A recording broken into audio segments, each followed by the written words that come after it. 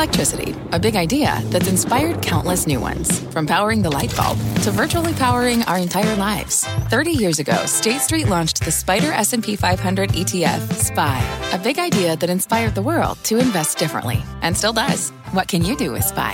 Before investing, consider the fund's investment objectives, risks, charges, and expenses. Visit ssga.com for a prospectus containing this and other information. Read it carefully before investing. SPY is subject to risks similar to those of stocks. All ETFs are subject to risk, including possible loss of principal. Alps Distributors, Inc. Distributor.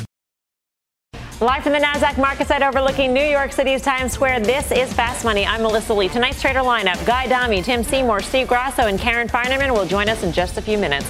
Tonight on Fast, a red alert in energy. Natural gas prices going wild. We're breaking down the big move and the key names to trade. Plus, Tim says this is the one chart that should have every investor concerned, what it is and how he is trading it. And later, Elon Musk, a dog, and a crypto triple. Don't worry, we'll explain. We start off with breaking news from GM. Shares on the move after the company set new targets for revenue and operating margins. Let's get straight to Phil LeBeau, who's in Warren, Michigan, with all the headlines from the Investor Day. Phil. Melissa, we're getting a little more clarity from CFO Paul Jacobson about how General Motors plans to double its revenue annually by 2030. As you take a look at shares of General Motors, ticking a little bit higher after hours, a couple of things to keep in mind from the targets that have just been set out. They do plan to double their annual revenue to about $280 billion by 2030. They get there by taking 140, which was the annual revenue pre-COVID, and they say, look, we think we can double it. They're targeting margins of 12 to 14%. And the EV revenue by 2030, $90 billion. For a point of context, they only expect to be doing $9 billion in EV revenue in 2023, a couple of years from now. Targeting $20 to $25 billion of that revenue that they plan to achieve by 2030, that will be coming from services and subscriptions. And that's been a big part of the theme today, that they really want to use services and subscriptions for people who have a new electric vehicle or an autonomous vehicle service from the company. And they also plan to lead the U.S. in EV sales, which has people saying, well, can they get there? Take a look at GM and Tesla and these stocks. No comparison over the last couple of years. In terms of market share, there's also no comparison at this time either. We asked LMC Automotive to run the numbers. In 2021, Tesla controls 63% of the U.S. EV sales. General Motors is number 3 in the U.S. with 9%. They've got a huge hill to climb to catch up with Tesla. CEO Mary Barra tells me they think they can get there because they will be able to have a broader portfolio of vehicles, and that portfolio will appeal to more people, and over time, that will help them increase their sales. And finally, as you take a look at shares of General Motors, I want to keep you posted on what's happening with Paul Jacobson. They just finished a question and answer session. He's coming right here to our camera. We will be talking with him first on CNBC coming up in, about 45 minutes. We'll ask him some of these more detailed questions. But, guys, there's no doubt that General Motors is trying to leverage all the investments it's making, $35 billion in electric and autonomous vehicles, and they believe that they can leverage that into people buying electric vehicles and, more importantly, using those vehicles for subscriptions, whether it's on a monthly basis or a new service that they will pay for to run through that vehicle. Guys, back to you. Phil, does General Motors have the battery capacity, the supply, if you will, to guarantee that they can actually reach these goals? They say they will have it. Look, they're building 4 battery plants. 2 of them have already been announced. One that'll open next year in Lordstown, Ohio. Another one in Spring Hill, Tennessee, that will be opening in 2023. 2 more that have been announced, but they haven't told us the sites and exactly when they will come online. Look, the real ramp up is going to happen 2025 to 2028. That's when you're going to see a slew of electric vehicles coming online for General Motors, being offered for sale, and you'll also have these battery plants as well as their final assembly plants. Either they're currently building electric vehicles like Factory Zero, or will be in a matter of months, or they will be retrofitted, so taking existing final assembly plants, and as EV sales ramp up, they will convert those, either all of them or part of them, into electric vehicle assembly lines. Phil, and one last question. You said GM is number 3 right now in EV market share in the U.S. What is number 2? Volkswagen, 11%. So right now you've got, and those guys are 1, 2, 3 worldwide, by the way. They are 1, 2, 3 worldwide. They're 1, 2, 3 here in the U.S., but make no mistake, Tesla is way ahead, 63% market share. And we asked LMC Automotive, where do you think Tesla is by 2030? And they said, look, they won't have as much market share by 2030, but they still will have a very strong market share by 2030, in their opinion. All right. Phil, thank you. Phil LeBeau. We look forward to the interview with the CFO of GM. That's first on CNBC here on Fast Money. Tim Seymour, how do you trade GM? The stock didn't move all too much on all this news. Yeah, we've heard a lot of this news, right? And also when someone tells me something's going to happen by the end of the decade and it's early in the decade, like the decade almost just started, I think there's a lot to prove here. I think GM has a lot to prove. I think GM has already made a significant commitment to autonomous. I think the putting the money after the EV business and, again, some of the software and services. Look, the announcement that BrightDrop, which is their last mile EV services business, is going to be a $10 billion revenue business by the end of the decade. Really exciting, but a long, long way to go. And I think that's, what I said yesterday was the market almost values GM now like their core business, the internal combustion engine business, actually has a very limited terminal value, and at some point it's going to be obsolete. Well, GM knows that, and I think all of their profession about they are going to be X by X is great. Look, 90 billion from 10 billion in EV revenue by the end of so from 23 they expect to be roughly 10 billion in EV revenue, 90 billion by the end of the decade. If you want to do the math and have some fun with this, Tesla's somewhere around 48, 49 billion estimate sales in 2021. That's not necessarily all EV sales; it's some of their other services too. But and Tesla's a $772 billion market cap. So clearly, there are two companies that are valued very differently. They probably should be. I've certainly pointed out that I think Tesla at times not really an auto company based upon that valuation. But this is GM's day, and it's great news. But haven't we heard a lot of this news before? As a GM bull and owner of the stock, great stuff. I think they need to put their head down and continue to do this. The concept of recurring revenue, Karen, seems very appealing, even though this is sort of a long ways off, as Tim would put it. But let's say we get to 2030 and they checked all the boxes. Does it deserve a Tesla valuation? It doesn't need to get a Tesla valuation to have it be a good do from here. I don't know if it does. The other part of that is an excellent question. What's the Tesla valuation at that time if GM does all the things that GM says they can do, right? So Tesla's not going to have a 46% better market share than GM at that time if GM can do what it says. I agree with Tim, though. I mean, GM is a show me story, even when they show the numbers right now, and still. So, it still trades at a low multiple. So the idea that we're going to jump on and get really excited about 2030 is sort of hard to fathom, because even right now, when they put up very good numbers, I feel like it doesn't really get so much respect. But I remain with Tim, bullish, long. I would have thought they have been sort of telegraphing this, but I thought those were good numbers. We'll see. We'll see. I think we're going to get a few cars. I'm really interested in how the Lyriq does, which is their Cadillac EV that's coming out in 2022. Guy, does your thinking around GM change much versus 24 hours ago, now that GM has put forth targets for 2030? I mean, could you put out targets for 2030 on your lot? I mean, that's a long ways off, is the point. Yeah, I actually could. I'll be 97. I'm sure I'll have like a name tag. No, the short answer is absolutely not. But let's give them the benefit of the doubt. First of all, Karen mentions Show Me Story. They should move all their EV facilities to Missouri. That would be brilliant. We're moving to the Show Me State, and we will show you, folks. I mean, I don't know if GM is watching, but that's pretty clever, if you ask me. And if double revenues by then, that sounds great, but really what you're talking about in that period of time is 8.5% growth rate-ish, which is fine. So you have to ask yourself, the question you asked Karen, do they deserve a Tesla valuation? Absolutely not.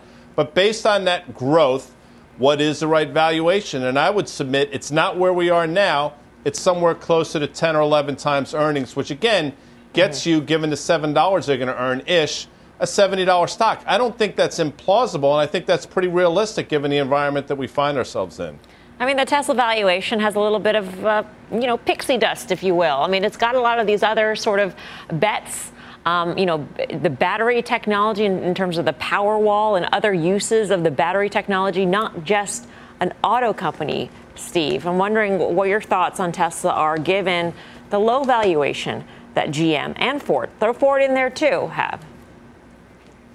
Right. So Karen brought up an interesting point, and I think this is the only thing that you can glean from any of this is that when we get there, Tesla is at 63% market share now, I believe Phil said. So that market share is going to drop from now till then. That's my takeaway, whether it's fact or not. That's the way I look at it. Having said that, I think it is pretty exciting when you look at a company like GM talking about $2 billion in revenue going to $25 billion by 2030 in basically services. That we've seen what they can do with OnStar. Now they're going to integrate Alexa, which they've done already, into the car. So I think they're doing all the right things. The stock is up 30% year to date. Are people going to get excited about it now, to Tim's point, when it's 2030? No. But do you feel like they're making the right moves and skating to where the puck is going to be? Absolutely. Having said that, Ford's chart looks better technically, and we haven't heard anything about what they're going to do by 2030, or we haven't focused on it myopically. But the stock is up 60% year to date. But the way you started the question about Tesla, it's whack-a-mole. There's too many things that go into the calculus of how Tesla is valued. So do you sell Tesla on the fact that they're not going to have 63% of the market share? No, because then there'll be a bullish note coming out about Tesla's battery storage. So Tesla has figured out how to crack the code. Given all that, Tesla stock is only up 10% year to date. It's a high growth name, high multiple name. So there's something to be said for switching out of Tesla, going into a battery company, and going into a GM and a Ford, playing all the different roles that Tesla currently does. I want to ask the shareholders, because we will have the CFO on Fast Money in a First on CNBC interview. Karen, what would you ask them? What do you want to know at this point? I'm curious as to whether or not they'll reinstate the dividend, right? They used what I thought was an opportunity to just hoard the cash during the pandemic, and I don't know what that, so I'm interested in that. I don't know what the right answer is to that, though. On one hand, I think you've got a giant CapEx spend for the next several years in front of you. What is it, 30 some odd billion dollars? Maybe don't pay a dividend or just pay a very small one. I'm curious about that capital allocation. Tim, how about you? I want to hear a little bit more about the potential vertical integration between kind of hardware, software. Some of the things, by the way, that have insulated Tesla during some of these chip shortages. That has been one of Tesla's benefits, and that they are more vertically integrated, whereas a lot of the partial builds for the OEMs are related to, they just don't do half, they're not in half of these businesses. So what are they going to have to spend? What's the timeline for that? And then again, back to those EBIT margins, 12 to 14%, great. Is this linear? Are there economies of scale that are needed to get there? Do we get there quickly? The profitability here is very important. And again, do they sacrifice profitability to get there with all this CapEx? I hope not. In the past, GM has done that. All right. Hopefully we'll get some answers. Again, as we mentioned, GM's CFO will join us in a First on CNBC interview a little bit later on in the show. Okay. Coming up next, we are going to talk about a $14 billion deal. One activist investor calling for Macy's to spin off its e-commerce unit. We'll kick that around when Fast Money returns. The spirit of performance defines Acura, and now it's electric. Introducing the all-electric ZDX, Acura's most powerful SUV yet. While what powers their cars may change, the energy that makes Acura never will. Crafted using the same formula that brought them electrified supercars and multiple IMSA championships, the ZDX has track-tested performance that packs an energy all its own. With a premium Bang & Olufsen sound system and up to 313-mile range on a single charge, and a Type S variant with an estimated 500 horsepower, the ZDX is everything they said electric could never be. It was built with the driver in mind, just like Acura's been doing since the beginning. We could talk all day, but the only way to experience this electric performance is to drive it yourself. Unlock the energy and order yours at Acura.com. Wouldn't it be great to have all your investment and retirement accounts in one place? Yahoo Finance, our sponsor today, makes it easy. I use it to put my investment account and 401k accounts into one hub and get expert tips that help me confidently manage my money. For more than 25 years, Yahoo Finance has been the brand behind every great investor. Whether you're a seasoned investor or are looking for that extra guidance, Yahoo Finance gives you all the tools and data you need in one place. They're the #1 finance destination, producing a holistic look at the financial news cycle, including breaking news, original editorial perspectives, analyst ratings, independent research, customizable charts, and so much more. Securely link your brokerage accounts for a unified view of your wealth, including 401k and other investments. A comprehensive perspective is what sets apart great investors, and it's how Yahoo Finance ensures you have the insight to look at your wealth in its entirety. For comprehensive financial news and analysis, visit the brand behind every great investor, yahoofinance.com, the #1 financial destination, yahoofinance.com. That's yahoofinance.com. Welcome back to Fast Money. Jana Partners is taking aim at Macy's, the activist investor urging the department store chain to spin off its e-commerce business into a separate entity. Jana saying the move could be worth about $14 billion, or roughly double Macy's currency market cap. We've seen this playbook before with Saks and what it did with its e-commerce unit. That's the argument that Jana is making. Karen, I'm wondering what your thoughts are on this. Well, I think Jana is a great activist investor. You might remember they sort of pushed Whole Foods and ultimately Amazon acquired them. They've done a number of activist investments. I don't see them having owned any stock at their last 13F, but that was in June, so they clearly could have made the position, bought the position since then. It's interesting. I mean, if you do use Saks, which has about a $2 billion, I think, enterprise value, which was about 2 and 2.4 times revenue, when they did that deal, which is not a public deal. So I'm not sure the split of Macy's online versus in-store, but it's not a crazy multiple. It is interesting. I always wonder, though, when you do this e-commerce split, how do you allocate a sale that maybe starts in the store and they say, all right, we don't have your size, but we can send you, I don't know how that gets solved. So I've never quite fully understood that. But we've tried Macy's a bunch of the real estate, whether it was a REIT, whether it was monetizing real estate, some success there, but it's not a bad idea. I'm surprised the stock actually didn't react more. I don't own it though. Up 1.2% on the day.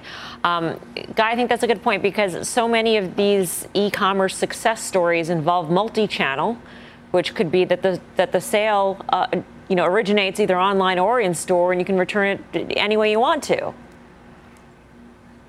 It sounds a bit of alchemy to me. Listen, I mean, at the end, clearly, I'm certain their goal is to make this, if in fact they are shareholders, to Karen's point, they want the stock to go higher. And maybe it will make the stock go higher. I just don't know what it does to Macy's business and what really are you left with. And to Karen's point, stock didn't trade particularly well. Maybe it was a function of a lot of things to tape. The stock has had a decent run. So I'm not sure where this goes.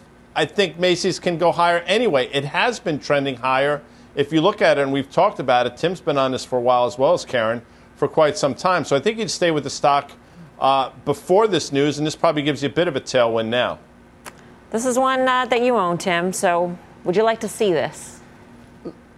Look, digital penetration is already going to be 42% out the next year or two, depending on which analyst you listen to. The fact that they have $2 billion in real estate, the fact that they have a free cash flow yield now of about 15%. I mean, this is a very different company. Store count, again, remember what COVID forced them to do, which they should have been doing and were doing.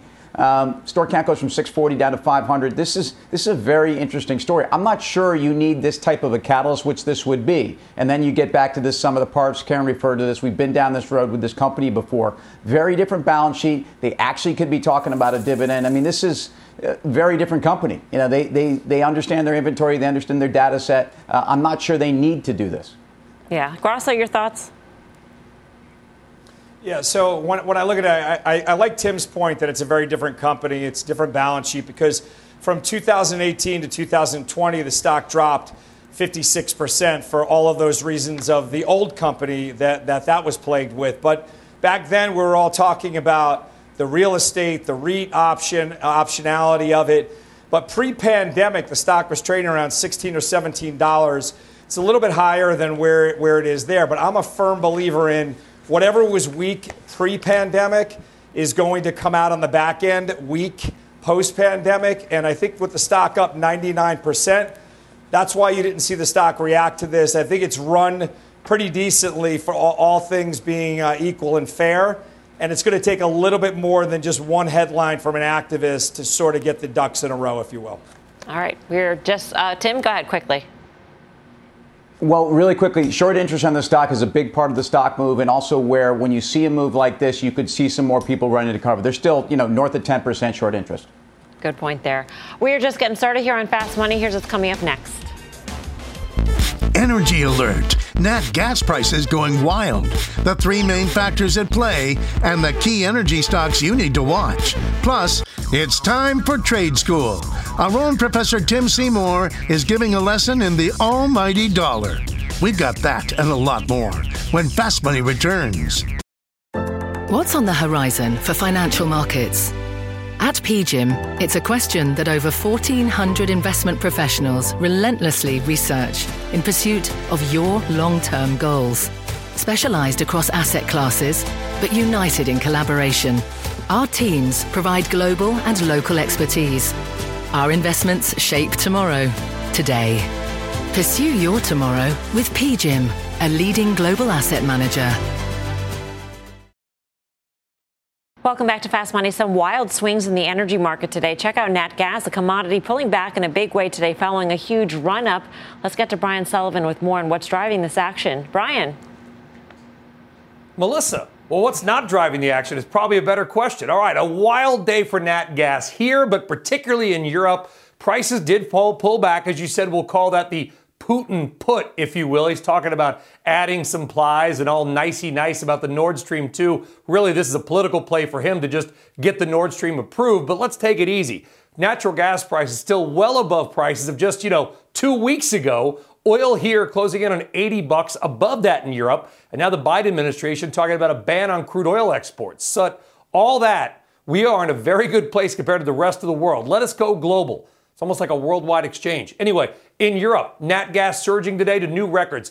It was at 400 pence per unit. Where's Wilfred Frost? What does that mean? All right, it usually is around 50 pence. So about 500% above normal in UK. Coal prices, yes, coal, soaring, nearly doubling in the last few weeks. That is causing wholesale electricity prices to jump 400 or 500% right now across much of Europe. It's all happening for a few reasons. Number one, big boom in demand coming out of COVID. Two, wind power hasn't been generating what was expected. They need the electricity from somewhere. And three, the UK, just being the UK, has very little natural gas storage. They rely on buying a lot on the spot market. You've also got energy chaos in Asia. China paying $25 or $30 for LNG right now. It's normally about 10 to 12 there. And now there's talk, guys, they may convert some natural gas or coal power plants to oil. Aramco, CEO yesterday saying that could happen and boost oil demand by 500,000 barrels a day if it does,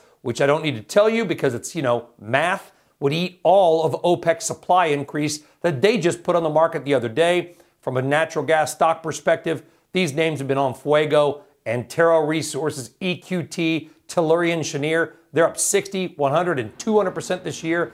And you guys can talk about whether or not they're played out, but I'll add one more thing. Right, the Guy Adami. And one more thing.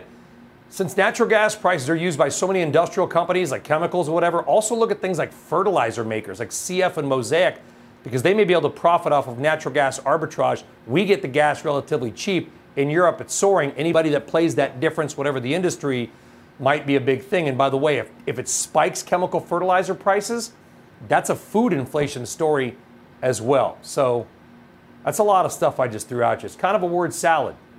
I hope it made some sense.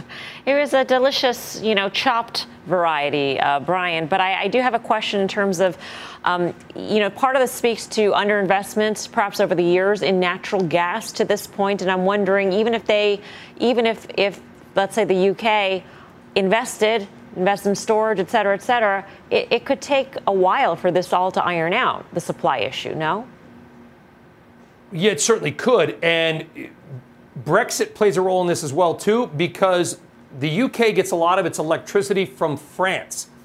France is threatening to withhold or pull back on or even cut off electricity supplies to the UK because there's some dispute over fishing rights in the English Channel. I mean, literally, you can't make this up. It's like 1767 all over again.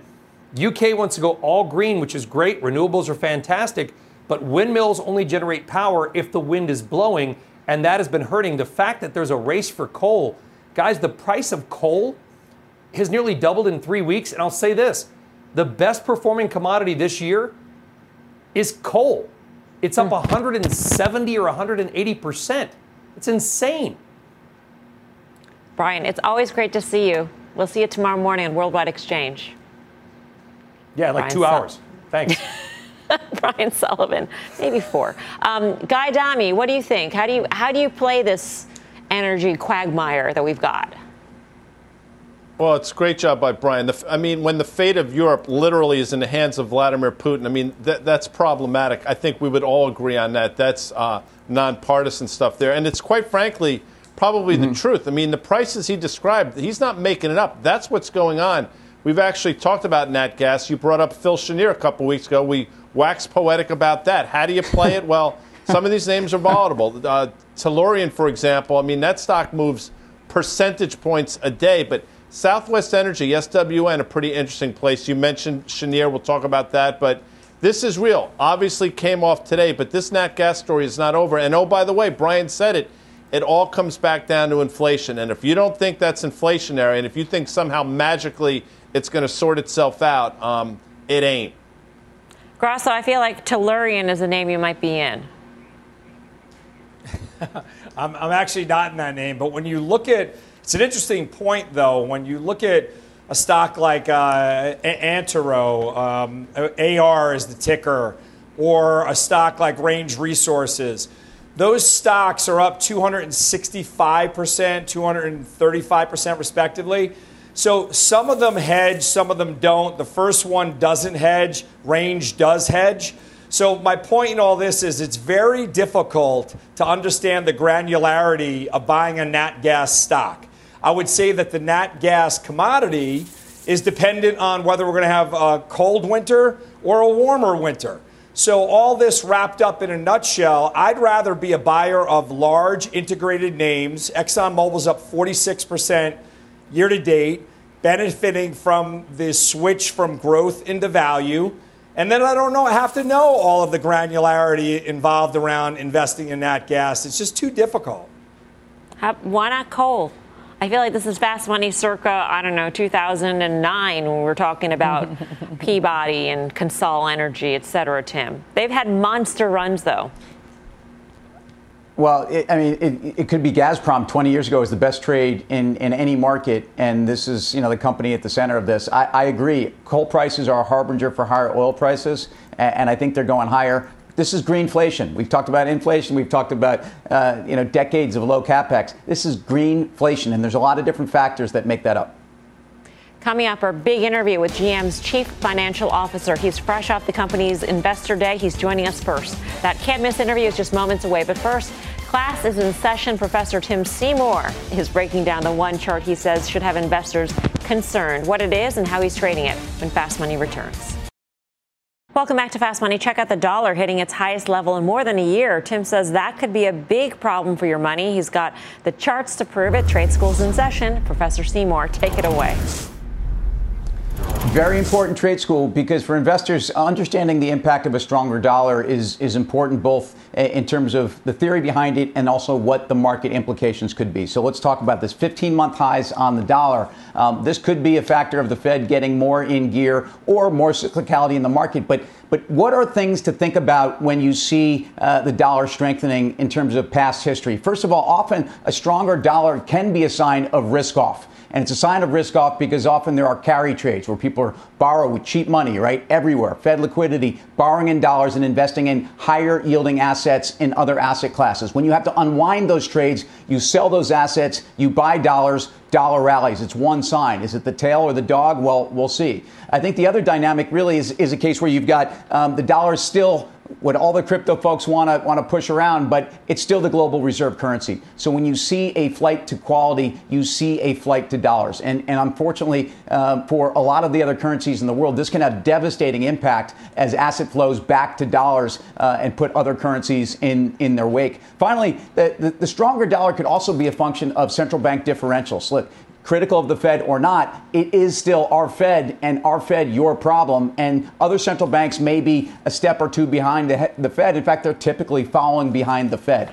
The sign of the dollar moving higher here may be a sense that our global central bank is moving faster than other global central banks. So something to think about. So what does this do to the markets, and what are the asset classes most at risk? Well, first of all, again, we talked a little bit about the impact on other currencies and other interest rate dynamics. So think about other parts of the world, especially emerging markets. A rising dollar historically, and I've used this term, and I know we use this on the show, a rising dollar is a wrecking ball for emerging market currencies and often their rates markets. That often in the past could have led to some type of a shock, which leads to a credit event, which leads to other dominoes falling. We've seen this movie before.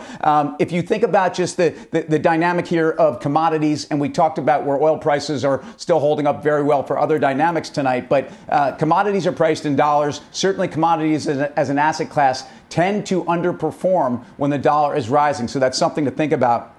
Ultimately, I think if you're looking at multinationals, while sometimes it's great that we have a strong currency here, and we talk about the percentage of the multinationals in the S&P that have exposure to international revenues, and it's north of 50%. If the dollar is too strong, it makes those goods a lot more expensive and less competitive in other parts of the world. And it's something that equities tend to price in. So again, a couple charts here. If you look at, first of all, the shorter chart, 2 years, I mentioned we're at 15-month highs. Look at where the dollar was going into COVID. We were closer to a 98 handle on the DXY, which again is a basket of the dollar against its core currency crosses, mostly the euro, but also the pound, the yen. And so it just tells me if we're starting to normalize, the dollar really could be moving higher. And again, some of that is implying the Fed will be taking liquidity out of the market. If you look at the long-term chart, the 10-year chart, look, go back to 2014 and see that huge dollar rally, which also was painful at times for the equity markets. And that was a sense then that the Fed was starting to move more aggressively. We may be getting that again.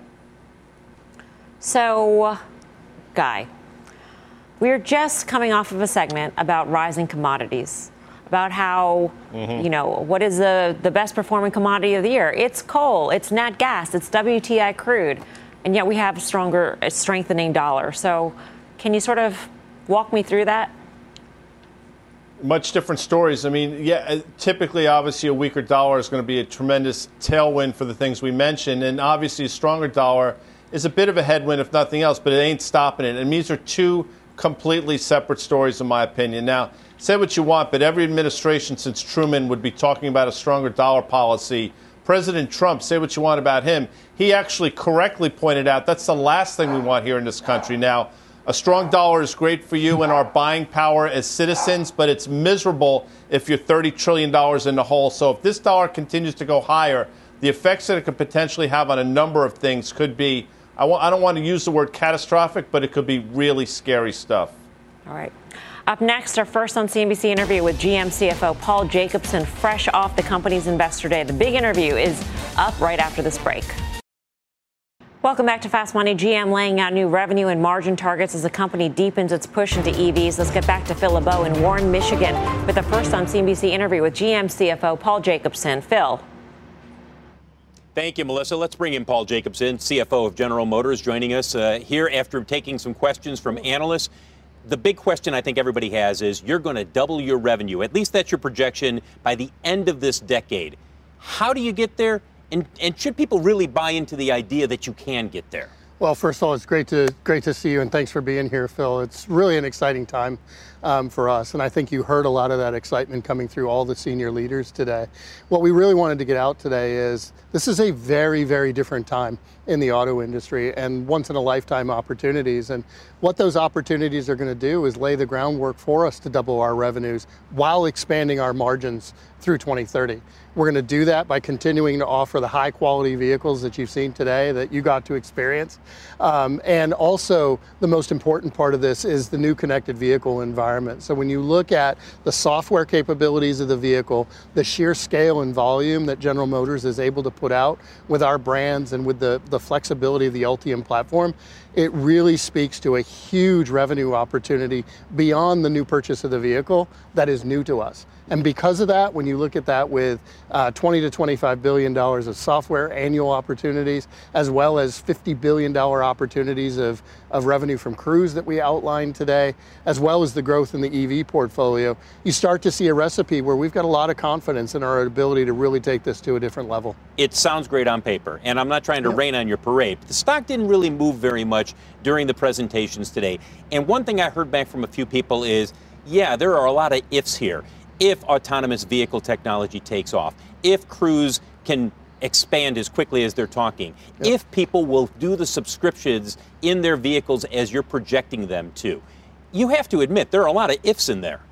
No, that's absolutely right. But, I think what we wanted to convey today is a very different mentality. This is a growth mentality, a startup mentality, if you will, that we're incubating here. So whether you're talking about subscription services, where we've gone in very detailed customer forums, we've given data surveys as to what the products are, shown them what the cumulative effect of their purchases are, and all that is informed what we think is the attachment rate and for our in fact, customers. you guys said you think people, on average, from your research, will spend $135 a month on their subscriptions for their vehicles. That's what they've indicated to us with that. And the great thing about it is they had the ability to stack benefits on top of each other. So it wasn't just, oh, I like this, I don't like that. They knew at the end of the day what those effects were. But that shows the compelling value in software. And when you look at autonomous, Phil, that's what we really wanted to convey today. This is sooner than most people think. Most people think that this is far off, but I think what you heard from Dan today and the team at Cruise and what we're going to show to some investors tomorrow that are here in person is this is very real and it's here. And we see the scalability of this thing as inevitable. Now, there's going to be a lot of things along the journey, but as we look at the attachment rates, as we look at the transformation that's underway, that mentality of the confidence of being able to execute is what we want people to leave here today. That's the potential. Let's talk about the reality right now. Yep. Karen Feinerman on our show brought up a good point. What's happening with the dividend? When do people say GM will reinstate the dividend to where it was, or do they say, you know what, big capital spend, that dividend is never really going to go back to where we thought it would be? Yeah, I think consistently with what we've said, we're continuing to assess that within both the mentality of how we're thinking about the business, because we want to make sure that we've got the capital. We established that clearly today as the number one priority is to invest capital in these opportunities. That being said, we're hearing from a lot of shareholders, and we respect the need to maintain some level of dividend. And what we've been articulating throughout the year is we want a little bit less volatility in what we see in the chips. As Mary articulated in the Q&A on our webcast, we're still seeing some week-to-week volatility. Sometimes it's good, sometimes it's bad. It's more good than bad as we start to see the trends coming out of the third quarter and into 2022. But we feel confident that we're going to continue to look at that and announce a dividend at the right time. And that brings up my second question with regard to the chips. Mary said we're looking at a variety of options. What are some of those options on the table? So, I think we, and as well as many others, are looking at things. So, I think you look all the way from, do you look at long-term purchase commitments, right? That's historically something that the industry has shied away from. But the reality is we know we need these. We know the manufacturers of the chips at the end of the day are facing their own pressures in terms of their customers and their ability to produce. So approaching partnerships in a new, different way, working with the engineering team to make sure that we're modifying and being able to combine chips where it's possible. A lot of strategic things, but I think the important thing is all levels of the organization, engineering, supply chain, purchasing, manufacturing, all pulling together in a way that is very special for me to see as a newcomer to the team, watching the collaboration that happens to find the best solution for our customers and for our shareholders. $280 billion in annual revenue by 2030. You think you can get there? I think we can get there. Paul Jacobson, CFO of General Motors. Thank you, Paul, for joining us. Good of him to come over here after the Q&A session. Melissa, you heard it from him. He thinks they can get there, and we also got a bit of an update there on what's happening with chips and what's happening or may not be happening with the dividend. Melissa, back to you. Phil, thanks, and thank you for asking the questions that we had on the panel here. Karen, do you feel like you got an answer? Sort of. I think they'll reinstate a small dividend at some point. And I think that's the right answer, not a big dividend. I'm not in this for the dividend, right? If they got this giant plan with huge CapEx, go ahead, execute. Yeah. And they have to have some sort of a dividend in order to remain in sort of the dividend-oriented funds, which you don't necessarily want to be pulled out of either. In terms of the chip shortage, I mean, it's interesting that they're looking at longer-term commitments. They're going to need those. If they really want to hit those targets in 2030, Tim, I mean, as a shareholder, I would imagine you'd be glad if they were able to secure some of the supplies necessary in order to hit those targets. Well, they're laser focused on what their targets are, too, in terms of their growth. So, why not enter into those contracts? Also, as a shareholder, I'm happy to hear, although I pointed out where Tesla has been extraordinary, frankly, at some of their vertical integration between some of their software and hardware that is at less reliance on certain chips. I don't want to hear that GM is creating these businesses wholesale. And I think, again, locking into long-term commitments and being able to be someone that can push around the supply chain because they're that big and that important, I think is great news. All right, coming up, big bet against the banks, a huge trade that was spotted in the options market today as we gear up for earnings season. That's back. We are back right after this. Welcome back. Shares of Marvel Technology topping the tape today. The chip stock surging more than 7%, and it's a name Cramer mentioned in one of today's CNBC Investing Club newsletters. If you're not signed up, you're missing out. You can have Cramer delivered right to your inbox. Jim is giving you a front row seat to what stocks he's trading in his charitable trust. He'll tell you all about his winners and his losers. So sign up right now at cnbc.com/investing club, or just point your phone at that QR code on the side of the screen and it will take you there. And by the way, Jim is sitting down with the CEO of Marvell Technology coming up at the top of the hour on Mad Money. All right, from the chips to the banks. One trader in the options market just made a gigantic bet against the financials. Tony Zhang joins us now to break down the action. Tony. Yeah, Melissa, we saw a massive trade here across the tape here in financials for XLF, the ETF that tracks the financial sector. We traded fairly actively, about 240,000 contracts traded in XLF, which is about 1.4 times the average daily volume. But 30% of that volume from today was on a single trade. Over 70,000 contracts of the December $36 puts were purchased for 89 cents. These are puts that are about 5.5% out of the money. Now, we can't say for sure whether this is an outright bearish bet on the banks or if this was a protection trade against a long equity portfolio or a long equity position. But the fact that this trader went out and paid over $6 million in premium outright reflects what is a concern of a pullback here for financials, perhaps a bet on interest rates. But just to put this into perspective, the 2.3% of the ETS value that they paid on these puts reflects about a notional value of over $250 million position if this was a protection play. Thanks for that, Tony. Grasso, how are you feeling about financials going into earnings?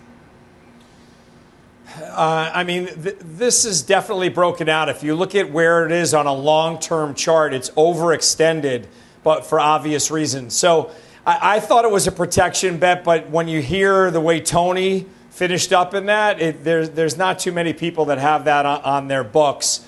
I think that the financials have run pretty aggressively, and I do think they have further to run, though, if I wanted to just tie it up. All right. For more options action, be sure to tune into the full show. That is Friday, 5:30 p.m. Eastern Time. Up next, Elon Musk, a dog, and a multi-billion-dollar crypto move. Welcome back to Fast Money. Elon Musk sending another crypto coin skyrocketing. This time it was a picture of his dog that did it. The cryptocurrency is called Shiba Inu, and it soared more than 250% this week, thanks in part to Musk's tweet. He apparently got a Shiba Inu, named it Floki, and that's just sending the crypto world aflutter. But aside from SHIB coin, Karen, there has been a big run in Bitcoin and Ethereum and some of the ones that you guys on the panel might actually traffic in. Right. It's been a slow, steady run the last, not even that long. One thing that was interesting to me, I thought, let's look at how Robinhood and Coinbase have done versus Bitcoin, because, we made so much of, Robinhood gets so much of the revenue from crypto trading, and Coinbase, obviously, that's what they do. And to my surprise, Bitcoin itself has far outpaced either of them over the period that Coinbase and Hood have been public. So the last time Bitcoin was at 55,000, Coinbase, I think, had a 300 handle briefly. So I'm sort of surprised that it's lagged as much as it has, both of them. Yeah. Guy, do you think the shitcoin, do you think that Dogecoin is the ATM for shitcoin? I mean, is it like only one dog coin can exist in the crypto universe? It's a very dangerous conversation. I actually have a dog. The breed is a Shih Tzu. Other people pronounce it differently. I would have a field day with that coin. Listen, good for Elon, good for his dog. I think Shiba Inu won Best in Breed a few years ago at Westminster. It's a beautiful dog, but, you know, I can wax poetic about many things. Dog breeds and cryptocurrencies is not one of them. It's that dog's time to shine. Time for the final trade. Let's go around the horn. Tim. Yeah, I think for investors, Macy's can shine both as a trade and as an investment. Again, stock pulled back about 15%. Looks like it's bouncing here. I think there's a tactical trade on some of the headwinds here. But I do think that the longer-term story is very interesting. And I think fundamentally, you can own this one. Steve? Capri Holdings. I've been long this since around $18. I trimmed just a bit, but I am still long a substantial amount. It traded down on worries about supply chain out of Vietnam. They don't have any of those worries, so this is a buyer's gift to you. Karen. Yes, so I sort of think Coinbase is interesting for a trade here. Not a long-term investment for me, but just a trade on the heels of the Bitcoin run. Guy. Your documentary was fire emoji, Mel. I'm just putting it out there. People should watch. Oracle. You can watch it on YouTube. Jim Cramer starts right now. This podcast is supported by FedEx. Dear small and medium businesses, no one wants happy customers more than you do. So you need a business partner just like you. Like FedEx, who understands your passion for serving your customers because they have the same commitment towards you. That's why FedEx offers you picture proof of delivery, packageless and paperless returns, as well as weekend home delivery to 98% of the U.S. on Saturday and 50% on Sunday. See the FedEx service guide for delivery information. What's more, FedEx Ground is faster to more locations than UPS Ground. Trust FedEx for timely deliveries. See what FedEx can do for your business. Absolutely, positively FedEx.